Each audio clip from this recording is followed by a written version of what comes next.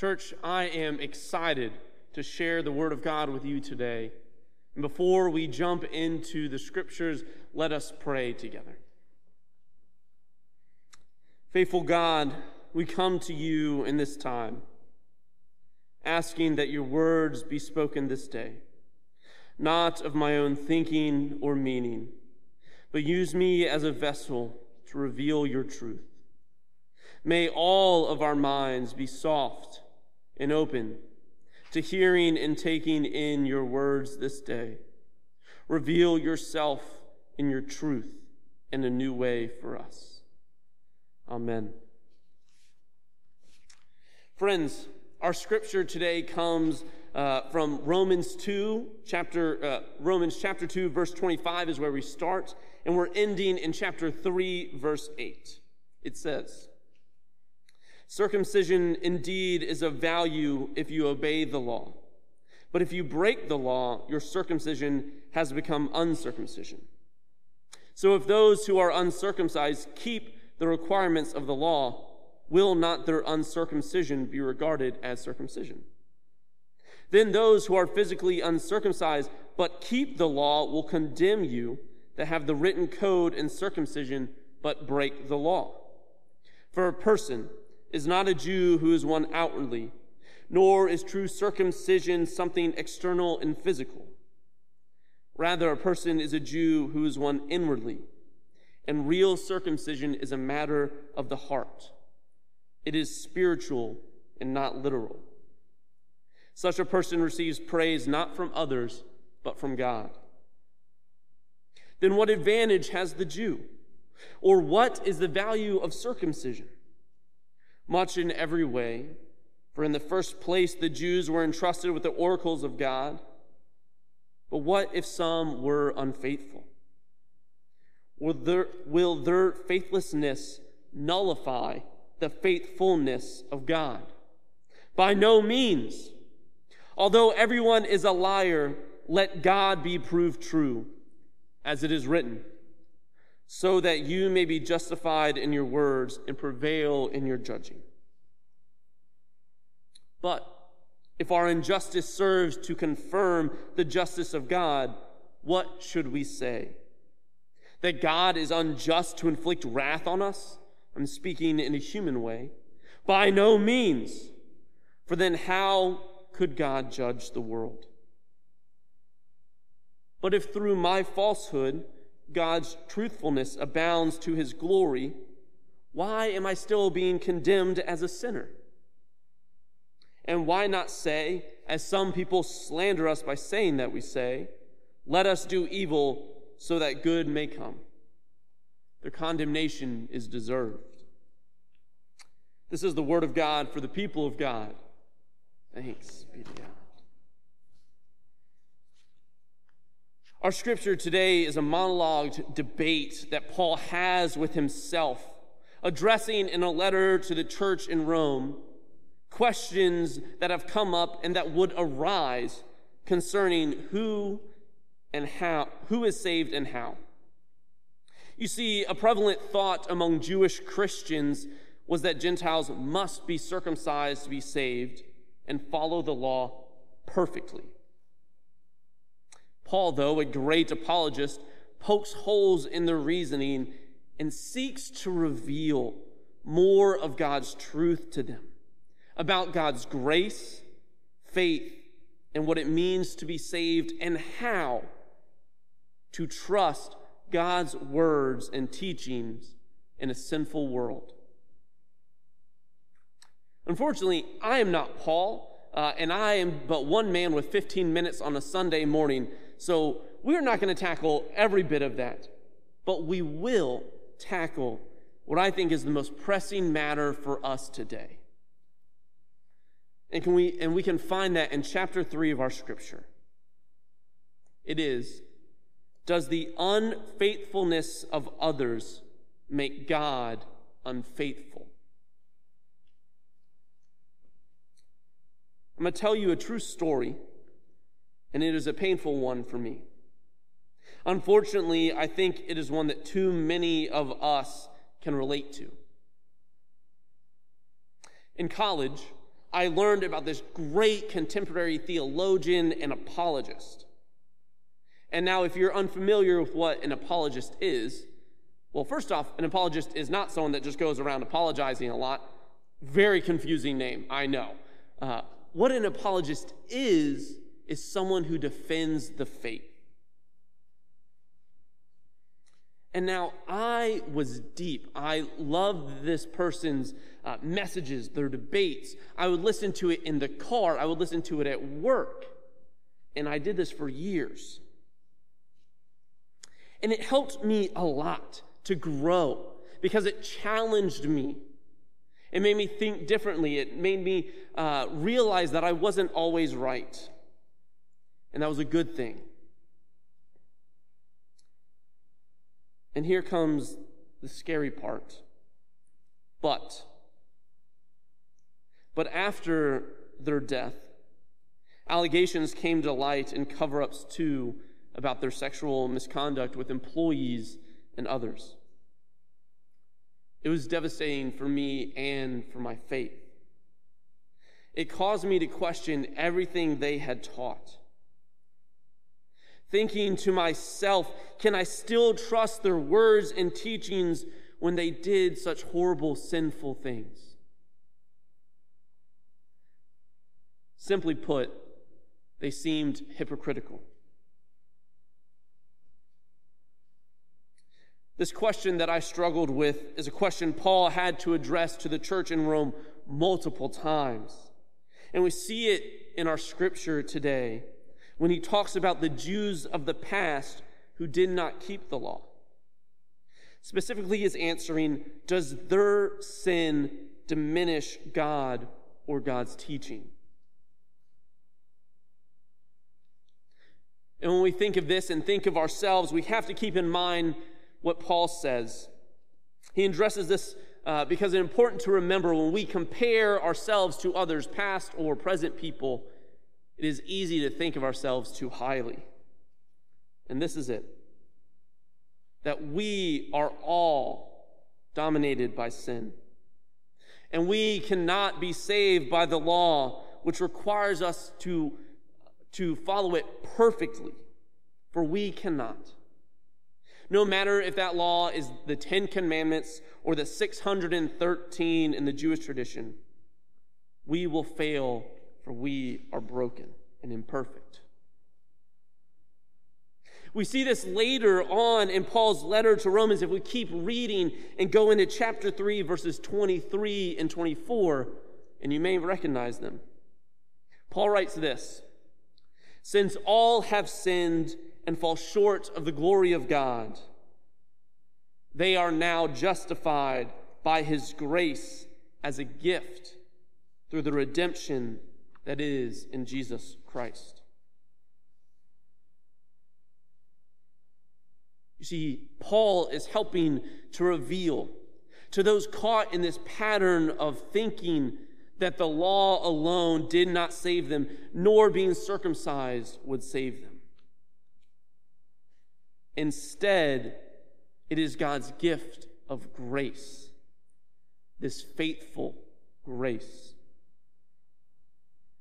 It is a thing not outwardly shown on our body, but instead a matter of the heart that would then transform our outward actions.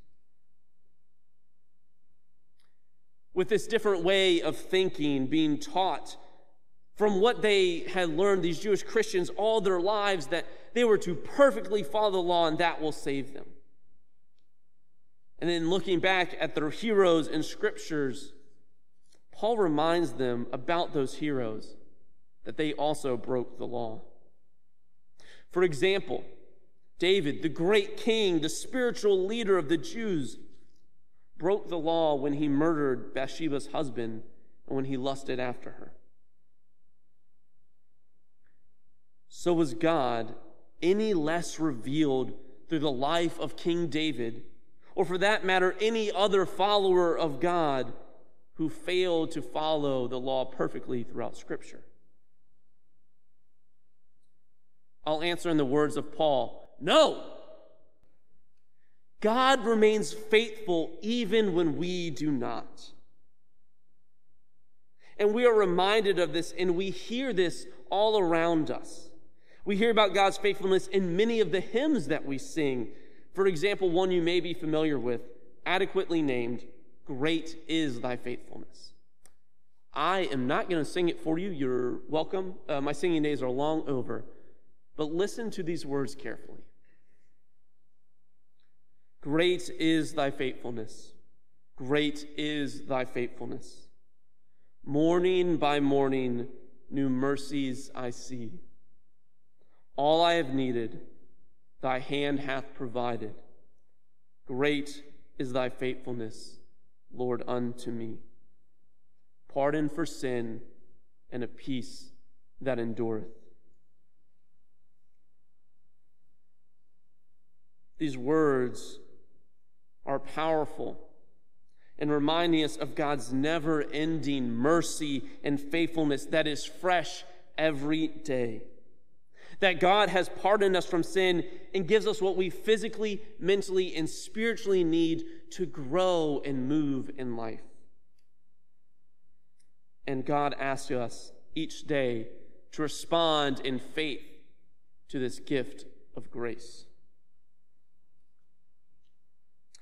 Now you may be thinking words and songs and sermons are good, but this passage still leaves us questioning. How can you trust the words of a pastor or of another follower of Christ or of a song if we are all sinful? This is the exact way that I felt about that apologist. Something to know is that we as humans, specifically followers of Christ, are the main transportation for God's truth in the world through the Holy Spirit. We share it with one another, like what we are doing right now.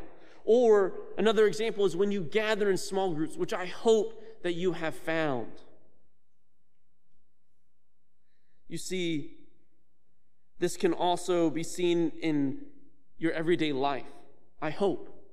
When you're at work or around family or friends and a topic comes up or something's said, and then someone goes, "Oh, hey, you're a Christian.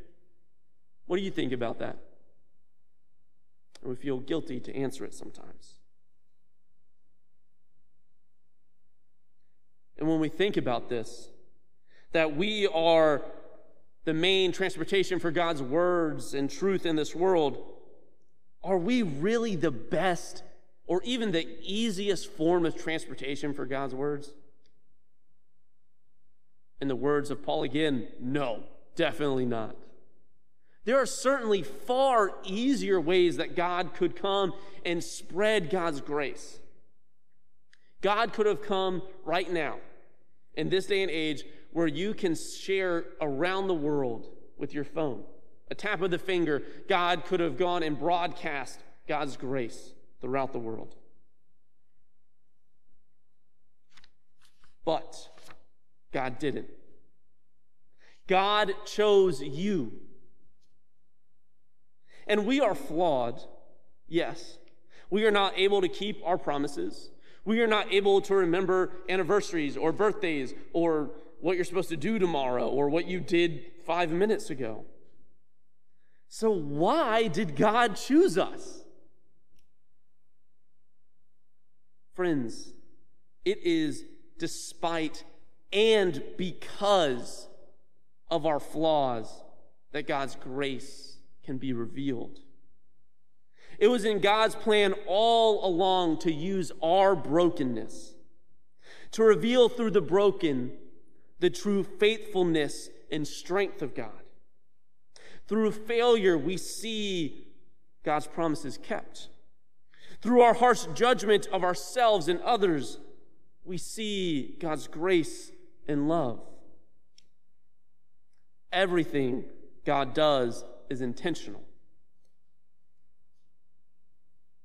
So now we've established that God's mode of transportation is flawed. And though we are flawed as this mode of transportation, does that not mean God is flawed or God's truth and word is flawed? It does not. Again, I say, God's mode of transporting God's truth and words through us seem flawed, but that does not mean God is flawed, nor is God's truth. I like to repeat myself, and I will one more time, because I want you to walk away with this next part. If you have zoned out through this entire sermon and you're picking up right now, this is what you need to remember. The unfaithfulness of people does not alter the faithfulness of God. Again, for the people at back and the people that turned up your volume at home, the unfaithfulness of people does not alter the faithfulness of God. Got it? So as we continue to process this and think about it and go back to our scriptures, it starts to sound like the more we sin and the more we mess up, the more God is revealed. So it's kind of a good thing to keep on sinning, right? We should just keep messing up so more of God's righteousness is known, right? Makes sense. Again, in the words of Paul, you know what's coming. No. And we can see it because Paul answers this again. If we go farther into Romans, into chapter 6, Paul answers again. He writes this: "What then are we to say? Should we continue in sin in order that grace may abound? By no means." You see, God judges all people the same by God's righteousness. And the belief that God is righteous and perfect means God has the right and ability to judge correctly and justly. So we can know that our sin is not justifiable, but it will be held accountable. It will all be held accountable to God.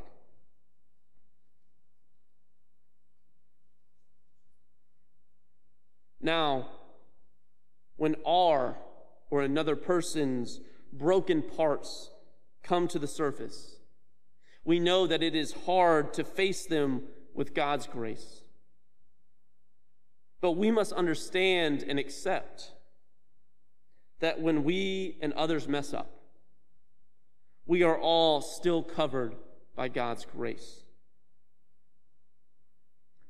Now, that apologist that I mentioned earlier, I admired him.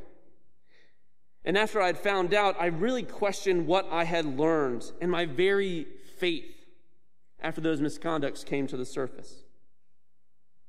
And it took time. Some discerning through conversations with friends, with parents, with pastors, to see that truly what they had taught me was still of value and filled with God's truth. Things like learning how to discuss my faith with others that disagree with me or have a different stance, and doing so out of patience and love. Learning what the power of the Holy Spirit is all about, and learning how to seek people in their brokenness.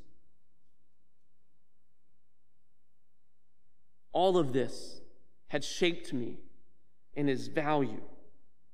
And it has value because those words of truth were from God, not a man. You see, the Word of God is true and revealed to us through broken vessels. That's you and me. That does not mean that God's words are any less true or powerful. It is not our place to change God's truth to make us feel better about our sin. It is not okay to lessen the authority God's word has in our lives to better suit our society. And it is equally not okay for us to be so discouraged by the faithlessness of others that it blinds us from the faithfulness of God. So I challenge all of us today to not lose faith in God because of the sinful actions or words that we or someone else says, for we are all sinful humans. Focus instead on the truths of God. For we believe God is righteous and perfect. That includes God's words that come from the mouths of the broken vessels, like you and like me. Amen. In church, I ask that you pray with me now. Almighty God, make your truth known in us, that our lives may be transformed by the words and the actions of your truth through the broken vessels in this church, in this community, and around the world. May your word be spread through the power of the Holy Spirit and sending us out feeling encouraged, knowing that you chose us and you use us despite our brokenness and because of our brokenness.